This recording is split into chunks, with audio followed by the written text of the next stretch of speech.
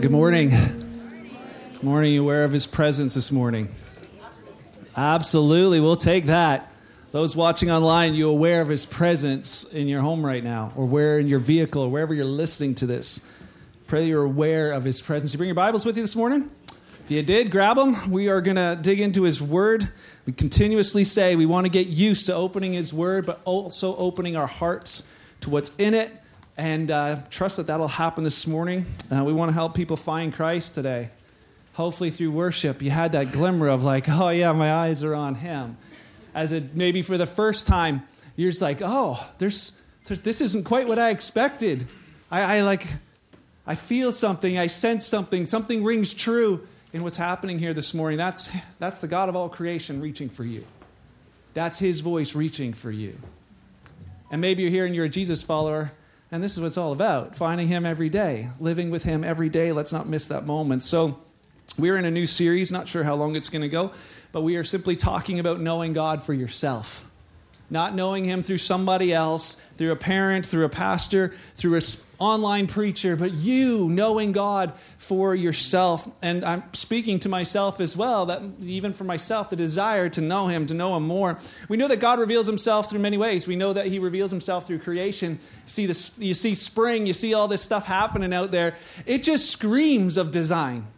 The fact that the apple trees are going to have apples again this year, not peaches, says something. The fact that they keep coming back year after year, that in every tiny little seed is the opportunity for a massive oak tree or whatever it may be. It's incredible. There's design, and it screams of a designer. We know through his word, he reveals it. So often people be like, man, that spoke straight to me. Almost every week we have somebody else say, that spoke straight to, that's not me. I don't have that ability to speak into a heart, not to bring change, but his word does. It's like it knows us, and it reveals who we are, and it reveals him as well. And then we said last week that God reveals himself through the life of Jesus, that if we have questions about God, the Old Testament seems confusing to me. As we begin to read about Jesus, we see that God expresses himself through the life of Jesus, because he was God on the planet. He took on limitations of a human body so he might show us something we couldn't see, and that was who he really is. And so we learned last week, we're doing the series called I Am, so I'd encourage you to take notes. There's some pages in front of you if you didn't bring any with you. Grab a pen, jot some of these things down. You can look them up later in your pursuit of knowing Christ for yourself. Last week we said that he said that I am light. I am light. He's the light that illuminates the truth on the inside of us. He's the light that shows us the way to the Father. He is light that lightens the load. He is the light that brings hope. And, I don't know about you, but I'd say probably most of us have this sort of inner desire to know, like, God, do you even exist? Are you real? Maybe that's you this morning. You're here and like, I don't really know if there is a God. I don't know if there's something, but there's something in me that really wishes there would be something out there. Part of it may be like, I wish there was something out there that would make this life make sense, that it would have meaning, that we're not just biology, we're not just, cats here today, dead tomorrow. The cat people, thank you, you're back. But we're not, right? There's something else that wants it to be more than that. Oh man, it could have been dogs, could have been anything, just not cows. Last week we were talking about that very thought, that there's something in us that wants to know God. And maybe at the end of last week's message you said along with me, God, I do want to know you. Would you be that light and illuminate yourself? Show me who you are. I want to know you. Maybe you've sung it. Maybe we've sung it like, God, I want to know you. And then I want to know you more. So here's the question this morning. If you've ever said, God, I want to know you, or you've sung it, God, I want to know you, or you've thought it, I want to know you. Here's the question. Have you considered your motives in that statement? Have we considered our motives in that statement? Why do I say that? The question is this: do I really want to know him for who he really is? Do I really want to know him for who he really is? You're like, well, why would we have to ask that? Because possibly we want to know him for who we hope he'll be. And God, we want to know you for who you might be or who I want you to be. But do I really want to know him for who he is? If we're saying we want to know God for ourselves, do we want to know him, or do we want to know this idea of him? Here's why I think about it, because we do it in lots of different areas of our life. For those who are dating, you're in that dating stage. You know, you're looking for that perfect person. Let's give you a hint. There isn't one. You're just going to find someone, right? But we have this thought that, you know, you meet somebody, you see them, and you're like, I kind of like her. I kind of like him. And what's the next thought? I want to get to know them better. But is the thing really, I want to get to know them for who they are? Or I'll tell you, it's not. You want to get to know them because there's something you're hoping for on the other end of that. Hopefully that's marriage. Some of you, where were your minds going? I want to get to know them better. But here's what I've experienced. That only lasts for so long, right? You're like, I want to get to know them. And then it's like, you find out like, oh, I don't want to marry them. And then it's really funny how you actually don't want to know them anymore. Right? None of us are hanging out with all of our old girlfriends, boyfriends. If you are, come talk to me. You will have problems. But we don't have this thing, right? Where we're like, we still want to know them. Now, because we want to know them with ulterior motives. You know, and then as you get married, you choose one and you marry them. You think, I found the perfect one. And then you have this thing of living life with them. And then you find out after a little while, they're not totally perfect. They have these little flaws. They have these things that I keep noticing. They keep coming up again. And it's like you kind of hint, hey, could you kind of work on this? Because I don't really like this about you. And then when that doesn't work, you start shouting it out. Like, I really don't like this about you. And then you're like, you call people like me or a marriage counselor like, hey, can you fix him? Because I've tried and I can't. And you know what we always say? We tell you this in your pre-marriage classes. We remind you of it then is like, you need to choose to love the person that they are, not who you want them to be. You need to choose to love the person that they are, not who you want them to be. Now, if it's sin and they are doing into all kinds of whatever stuff, and we slap them upside the head a little bit and tell them to smarten up. But most of the time, that's not what it is. It's who they really are. And we need to choose to love them for who they really are. Or maybe it's like with kids. You know, with kids, you have children, and we say, yes, children, you know, you don't get to choose, and like, oh, it's been 12 years, I don't really like this one as much as I thought. You know, let's here's $20, go make it on your own, right? We don't do that. We don't do that, okay? But what we do sometimes is we have these statements where we say things like, why couldn't you be more like your brother? Why couldn't you be more like why couldn't you be more like the pastor's kids? I hear you.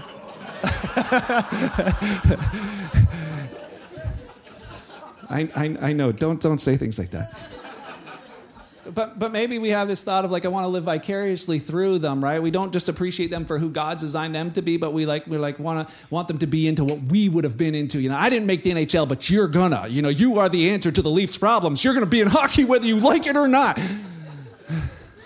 I'm praying for your child. But what is it? You know, or I want them to like gardening, not video gaming, and we want to try and adjust these things. We have this tendency to want to know with strings attached. And I wonder if we don't do that very same thing with him. God, I want to know you, but I want you to be like this. God, I want to know you, but as long as it fits in my box and it's comfortable for me, I'm good with that. I don't really want it confrontational. I want it explainable. And then as I challenge you to read through John, so if you have your Bibles, go to John. You don't get very far before you run into some trouble with that mindset. God, I want to know you for who you really are. And there's people who follow Jesus like, we want to know you for who you really are. And so go to John chapter 2. If you're new to the Bible, start flipping pages towards the right. You're going to come to some red letters. There's Matthew, Mark, Luke, John. The red letters are the words that Jesus spoke.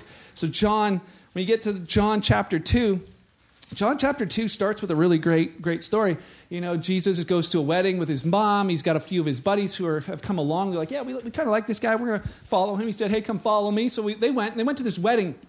And at the wedding, they ran out of wine.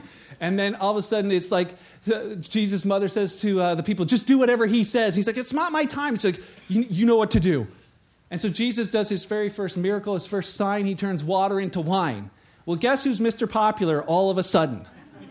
The same today, right? Whoever brings the 2-4, whatever they do with these days, they're like instantly popular.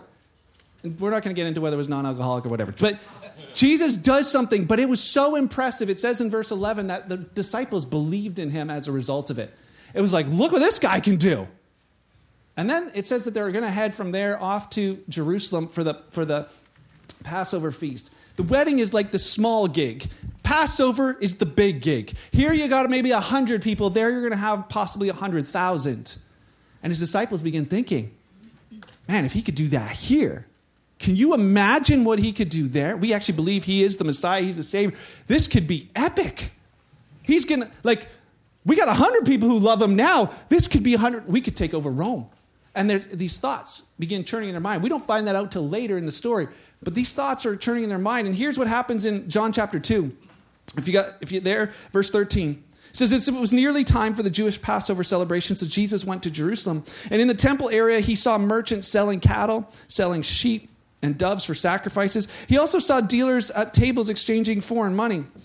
And Jesus made a whip from some ropes, and he chased them all out of the temple. He drove out the sheep and the cattle. He scattered the money changers' coins over the floor. He flipped all their tables.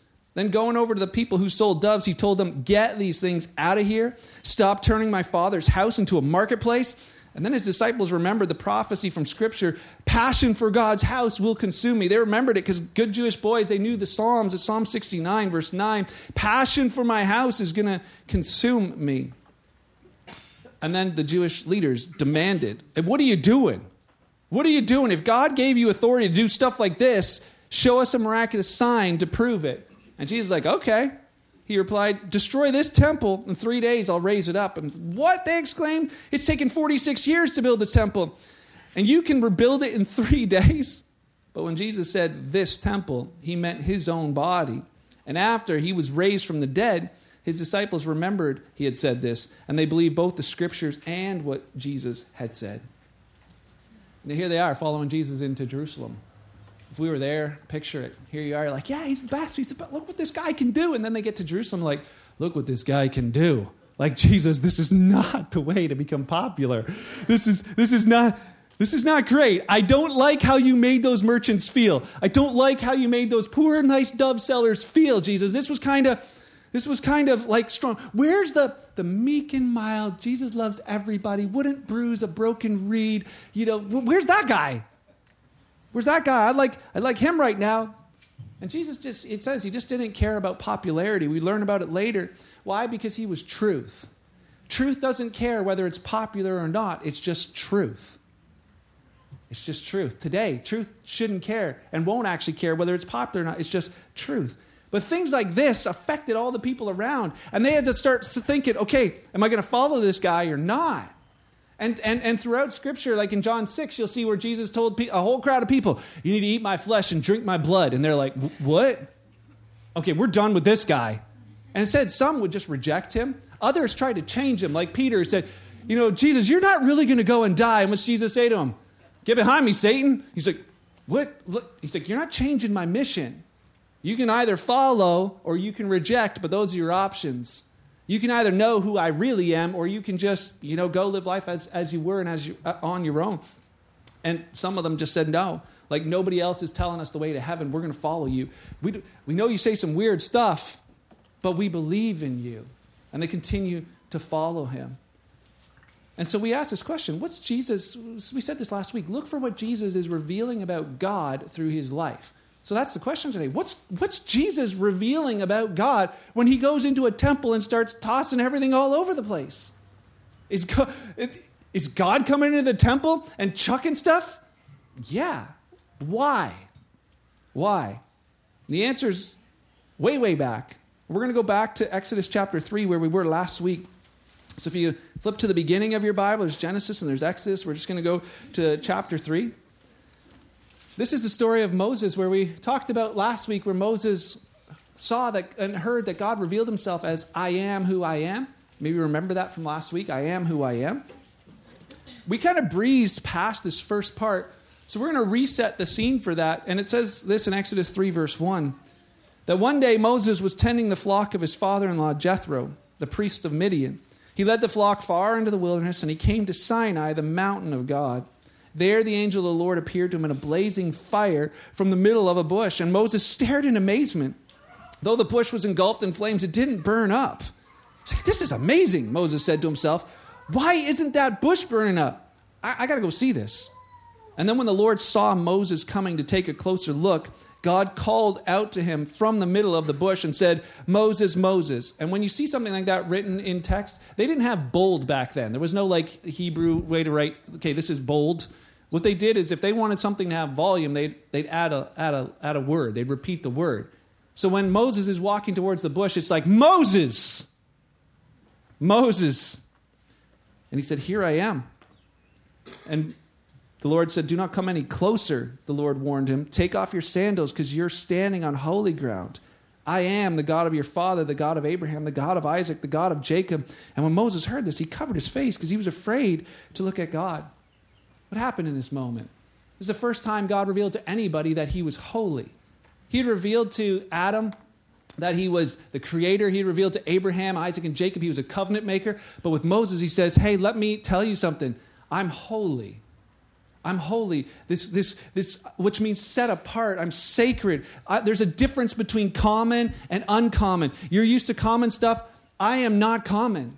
So when Moses is like, oh, there's a burning bush, and he's like sauntering over, all of a sudden God's like, whoa, whoa, whoa, whoa, whoa, Moses, stop. Stop. Don't come any closer. Take your sandals off because this ground that you think is common is no longer common. It's holy ground right now because there's a holy God in your presence. The common is now uncommon. And as Moses sees the fire, and I think about this, there's something about fire. It has this double thing. It draws you to it, but if you get too close to it, you get burned. Right? I mean, anybody sitting around a campfire, what do you see? Even the bugs have that. Some of you are like this, and you're like, oh, I wish I was there right now. There's like this thing, like, we're going to have a fire tonight. There's this drawing to it, and the bugs, what happens? They fly, toward, what happens? They get too close? Bzz, yeah, exactly. No more bug. The same happens for us. There's this drawing to it. We know we're smart enough. You sit close to it, but we have this reverence for it as well, a healthy fear and respect of this fire because we know what it can do if you get too close. And what's the truth about that? That all powerful things need to be treated with care. It's why we don't give guns and dynamite to toddlers. Why? Because we know toddler steals a sippy cup, the next thing coming back is dynamite, no more toddler. We know they don't know how to care for it. We know they don't know how to treat those things. And when an accident happens, who do we blame?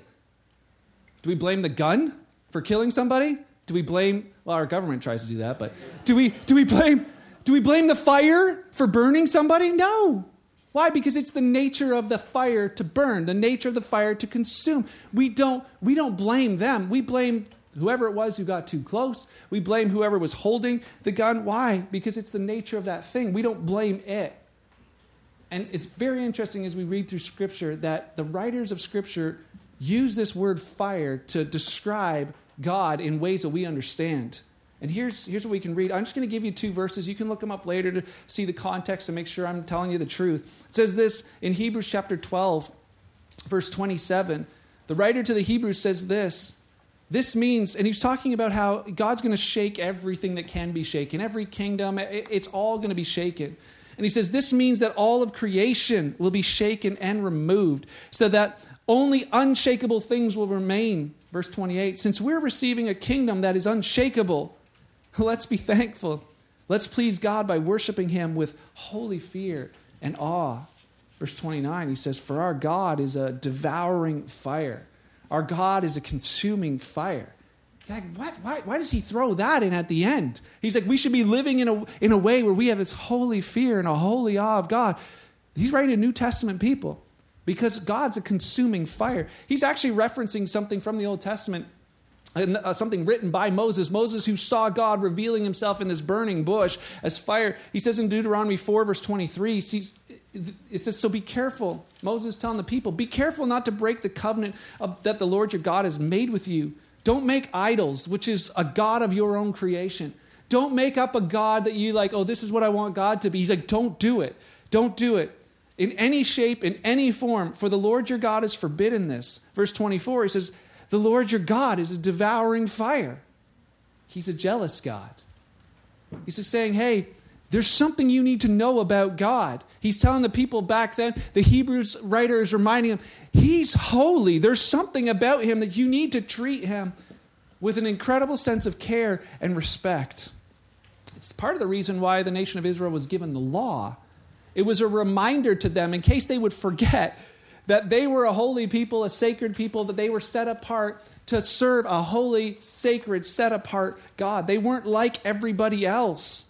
And why do they need the law? Why do they need the Levitical laws and how to handle, stuff in the temple and everything else? They need it because there's a natural tendency in us to drift away from that. It's for us, we're common, so we look towards common things. We're natural, so we look towards natural things. When we have to try and understand something that's beyond us, outside of us, that's difficult for us. And we can be tempted sometimes to treat what's uncommon as if it's common. And that's the danger that the law was trying to protect. The law contained instructions so that they wouldn't forget his holiness. Like, even if you forget that he's holy, this law will protect you. It'll protect you from the consuming fire. It's like the warning label on any dangerous package. We have this warning label. You see that, corrosive, avoid contact with eyes and skin. Would you look at this label and when you see it, do you think it's good or it's bad? Think about that for a minute. Is this a bad label or a good label? Either. It's a good label. Sure it is. Why? Because you see this label. What's it doing? It's protecting you. It's why the authors later in the New Testament, like Paul, would say the law was good. The law of God was good, converts the soul. It was a display of God's goodness to people. Why? Because if they forget the law and they step right into that place where they get too close, they just waltz into the very presence of God, bad things happen. We have stories, we have accounts of it. Leviticus 10, and some people read this and be like, God's horrible. But if we read it with this lens, we realize, man, the goodness of God is on display. Leviticus 10 says it this way. You can jot it down. Leviticus 10, you can read on the screen. It says this, Aaron's sons. So Aaron was the high priest. He was the one who operated in the temple. He knew the law of God. He knew the rules of what it was to be in the presence of God. And it says, Aaron's sons Nadab and Abihu put coals of fire in their incense burners and sprinkled incense over them. And in this way they disobeyed. They knew what they were to do and they did it differently. They disobeyed the Lord by burning before him the wrong kind of fire, different than he had commanded. Verse 2, so fire blazed forth from the Lord's presence and burned them up. And they died before the Lord. That's some heavy stuff. Like, God, what were you thinking? Like, these poor boys, all they did was just put like the wrong flavor of incense and you just like murdered them? Moses explains it in the next verse. He says that Moses said to Aaron, Aaron, this is what the Lord meant when he said, I'll display my holiness through those who come near me. I'll display my glory before all the people. And Aaron was silent. What had happened? He'd given them the warning label. He'd given them his law saying, hey, you got to be careful when you come near me. Yes, I'm drawing you to me. Just like the fire, I'm drawing, but you need to be careful how you come. Not because I'm angry, not because I hate you, not because I'm like the God in the skies. Like, let's see who I can destroy today. He's like, I'm holy, and you're not. And if you come too close with this arrogance and whatever, like, whoop, whoop, whoop, you will burn. You'll be consumed by my holiness. These things don't coexist, but I want to know you, and I want you to know me. It's the reason why when Moses was walking towards the bush, he's like, whoa, Moses, stop. Stop. I want to speak to you, but there's a term we need to know here. We need to know I'm sacred, I'm holy. This ground's holy because there's a holy God here. And the law was God's answer to his own question. What can I do to make it safe for people to be able to approach me? We were always meant to be in his presence, but what can I do that will allow them to be there, that they might know me? It's where the sacrificial Passover lamb came into place, helped set them free from Egypt. But it was like, man, the lamb's going to die so that you don't die when you come near my presence. And they put the tabernacle together. God was like, build it this way and do it in this way so that you can come close to me and you won't be consumed. And that tabernacle would later become a temple. And the temple would remain in Jerusalem for centuries. And it was that temple that Jesus is walking into that day. So here we go, back to John 3. John 2, Jesus and his disciples are walking towards the most sacred, holy site because the presence of God is there. It's the only way people could be in his presence. It was in the temple. And it's the most sacred event of the year. It's Passover. He's like, he's coming in, and there should be this reverence and this awe and this respect for the God of all creation who is holy. And he walks into the courtyard, and what does he see? Animals, sheep, goats, doves. Like, fine if they're outside, but what are they doing in the temple? Men had fallen for what they'd fallen for so many times, this treating it as common. And it says zeal for his house consumed him. It's like the presence of God in Jesus has entered there. And it was like this zeal consumed him. And I think that's a great wording, because this was a very fiery response to what was going on. What does he do? He comes and flips the tables. What was Jesus doing? What was God doing through Jesus? He was saying, listen, I'm still holy. I'm still holy. You can't do this. You can't treat the uncommon as common. You can't treat the sacred as if it's plain. You can't do this. He says, you can have your cattle and your whatever else anywhere in Jerusalem, but not here. You can do all your business dealings and whatever else, and you want to cheat people, but you can't do that here. You can't move a barn full of animals into my house. You wouldn't do it in your house, would you? Some of you might. When we think about that, we're like, man, we wouldn't do that. And he's reminding them, saying, listen, you're in the presence of holiness. And this place was meant to be a place of prayer, of connection with God for all people. It was meant to be sacred. It's still sacred. And why do we talk about it today? Some of you are like, I was expecting a really nice Mother's Day message. Moms, you're great. So was I, actually. But I could not shake this. And I don't know who it is who needs to hear it today, but it may be all of us. A revealer and a reminder for us today as well that God is still holy. That has not changed. That Jesus Christ is the same yesterday, today, and forever, like it says in Hebrews 13, verse 8. That the God of Exodus at the burning bush with Moses and the God who's flipping tables in Jerusalem is still the God of today and will be the God of the future, as we see in Revelation. Because the same John who wrote about and watched Jesus flip tables had a chance to see Jesus in his resurrected form in heaven, and here's how he describes it. Go, just turn there with me. Go to Revelation chapter 1. We're on the way. We're landing the plane here, just in case some of you are like. Revelation 1. Hopefully we're learning something this morning. God, we want to know you. It says verse 12, when I turned, John says he had a vision of the Lord. He says, when I turned to see who was speaking to me, I saw 7 golden lampstands. Standing in the middle of the lampstands was someone like the Son of Man. He's like, that's the title for Jesus. He's like, who I saw was like Jesus. It was like Jesus, the one I saw flipping tables. It was like him, except there was something different about him. He was wearing a long robe with a gold sash across his chest. His head and his hair, they're white like wool, as white as snow. His eyes were like flames of fire. His feet were like polished bronze refined in a furnace. What's in a furnace? Fire. His voice thundered like mighty ocean waves. He held 7 stars. What are they made of? Fire. In his right hand, and a sharp 2-edged sword came from his mouth. His face was like the sun. Any ideas what it's made of? Fire.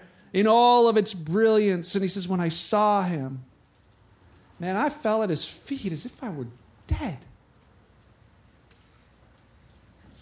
Man, this is like, buddy, Jesus, the one who changed water into wine. You're the coolest. You're awesome, dude. Sees him now. Falls at his feet as if he were dead. But he laid his right hand on me and said, don't be afraid. I am the first and the last. I am the living one. I died, but look, I am alive forever and ever, and I hold the keys of death and the grave. That is who Jesus is today. Do I really want to know him for who he really is? I just want like the pink fluffy unicorn Jesus who just loves everybody and is nice to people. If I bring my friends to church, it's going to be nice. We better realize there's a side of Jesus that tells us he's holy and that hasn't changed. Do we want a God who he is, or do we want a God of our own making?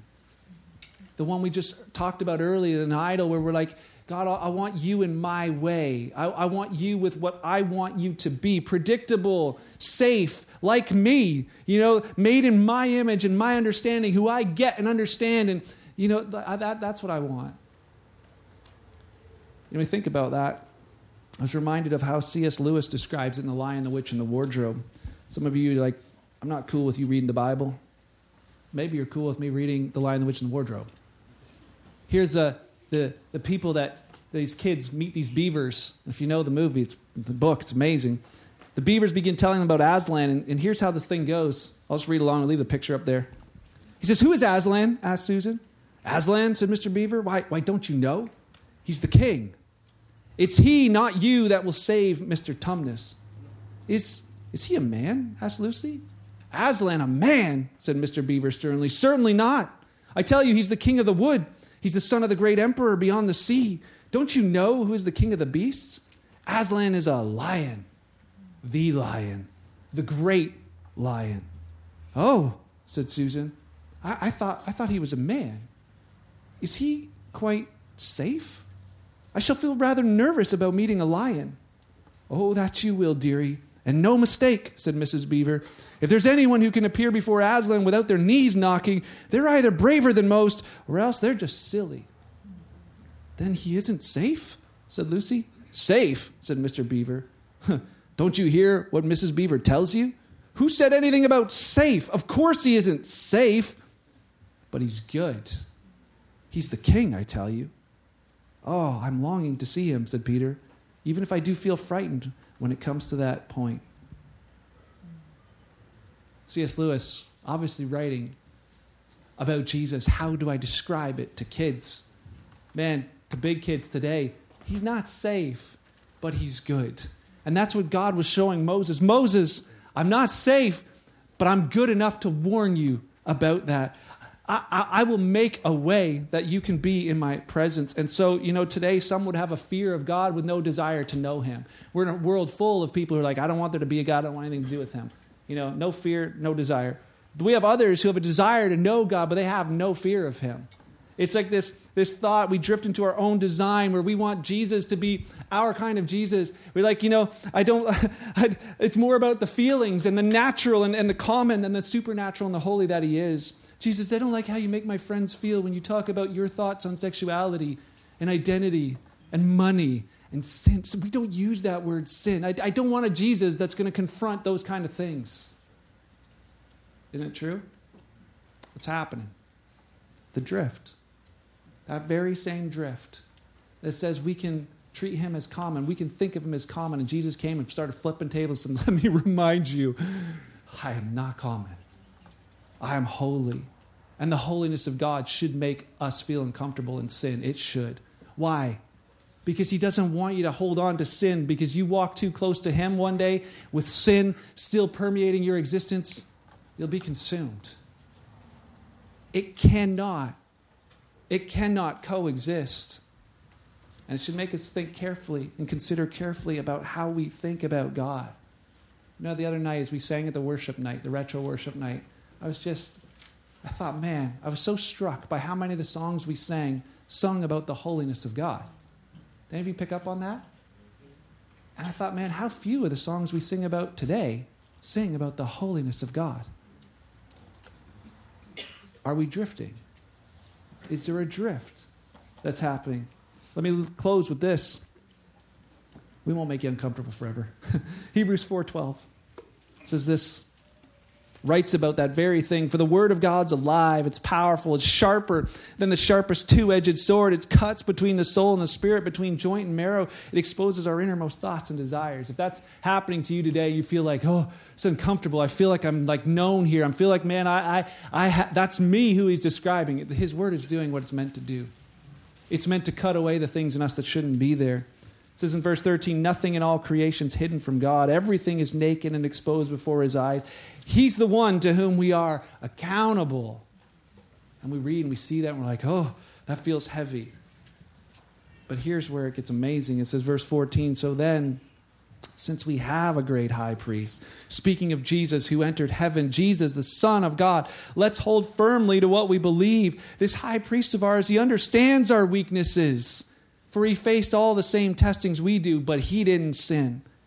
So let's come boldly to the throne of our gracious God, where we'll receive his mercy and we'll find grace to help us when we need it most. That's the call. That's the draw of the God of our consuming fires. That draw, come close. I want you to know me. I want you to come close, and I will make that way. It used to be the law, but now it's Christ. It's what he did on a cross that washes us clean, makes us right, gives us the opportunity. May we not treat that opportunity as common. May we not enter the throne room with that reckless, careless arrogance. We wouldn't do it here. You know, with King Charles just being crowned recently, nobody walks in, maybe like as he gets, the coronation speech is just about finished, and all of a sudden you wander in, you're like, hey, Kingy dude, man, I'm so glad you're here. Like, hey, fellas, leave me alone. I need to talk to him. I had some things. I got some requests. You know, I'd like a puppy, and I'd like a new job and a raise, and if you could fix my wife, that would be awesome. Amen. See ya. How many people pray like that? More than we think. How many times like, God, I need you to do this for me. God, like, please fix this for, and we come with that, just that lack of awareness of who he is. And when we came this morning to worship, did we come thinking, oh man, he's a consuming, blazing fire. Yes, I have the drawing to him, but he is something other than us. He deserves my praise regardless of what he gives me in this moment. He's God, and I'm here to worship and reflect his goodness, because I'm not creating a God in my image. I'm created into his image. It's amazing that he even thinks about me. God, you're amazing. Holy, holy, holy is the Lord God Almighty, who was, who is to come. Did we come with that thought this morning? I know many times I haven't. And I'm grateful for the grace of God that allows us that opportunity for the do-over. And I just say it this way. It's not just about coming to this room, because it's not just about God dwelling in physical structures. He doesn't just, this isn't the holy place where we came to encounter God, even though we encounter him together. He doesn't live in holy structures anymore. You know, the ground where Moses went and saw the ground, it wasn't holy as soon as God left that place. It wasn't like, oh, let's create this shrine. This is holy ground. Let's come here all the time to meet with God. No, it was only holy because God was there. The temple when Jesus was walking down to, it was a holy place, but it was only holy because God was there. And when Jesus died on the cross, it says that veil tore and the Holy of Holies and the presence of God was let out. And where did it go? Where did the very presence of God go? It was no longer in that temple. And that temple got destroyed a few decades later anyways. Where did it go? It moved into new temples. His presence moved into new temples. Any idea what those are? Yeah! Thank you, Val. It's us! It's us. The holy, sacred, amazing presence of God has moved into us. He took what's common and begins to change it, being uncommon, not because we're something, but because he's something. That wherever we find ourselves, we can connect with the amazing God of the universe because of what he did for us. It is something special. And the writers of the New Testament said, don't you know that you're the temple of the living God? Don't you realize your bodies are the temple? Live in such a way that you've got the holy, sacred God of all creation living in you. It says, well, you've been made holy, made righteous. It says in Hebrews 10:10, it wasn't your doing, it was a sacrifice of Jesus Christ. And Peter would write to them and say, God still says, be holy, be set apart, be sacred, because I am holy. I am holy is what he says. Live your lives in such a way. And so today I leave with this thought, that maybe today, just like that day, Jesus walked in and he started flipping tables and cleansing his temple. Maybe he's doing the very same thing this morning. He's just cleansing his temples here. Taking out those thoughts of like, oh, Lord, you're right. I have been treating you as common. I'll flip that table. Lord, I haven't thought of the fact that, I'm carrying you to my world. I've sort of misused this thought and thought, oh, you're here for me, to do my bidding, to do my... He's sending that out to the curb. Oh, God, I thought it was about religious experience. Let's flip that table. Let's never bring that one back. Cleansing his temple. Cleansing the distractions, the things in us that he doesn't desire to be there, the wrong assumptions, the misuse, the hindrances, that we would not have a God of our own creation, that his word, as we look at it, we're like, okay, God, I see who you are. And now you have a choice. Do you want to know him as he really is? Will you come to him with that that respect, that awe, that holy fear for who he is, or it's like, I actually don't really want to know a God like that. And then it challenges us to say, can we actually say, do I want to know God for myself? Do I want to know him for myself? I believe all over this room there's a drawing. And some of you, maybe for you, you're like, man, as I listen to all this, I'm like, God doesn't want anything to do with me. He does. And you may have this guilt and shame on the inside. It's because he's going to bring that up because you need to leave that behind. But you can. As you leave that behind and follow him, he'll change you from the inside out, renew you, cause you to be reborn, create you into one of his temples where the very presence of God can live. And it is the desire of all of our hearts. It is the drawing to that. Thank you, Jesus, that he made a way that we can draw close to him without being consumed by him. And it's why we're able to live with him for eternity. Some heavy stuff to think about on Mother's Day. You're welcome. Let's pray.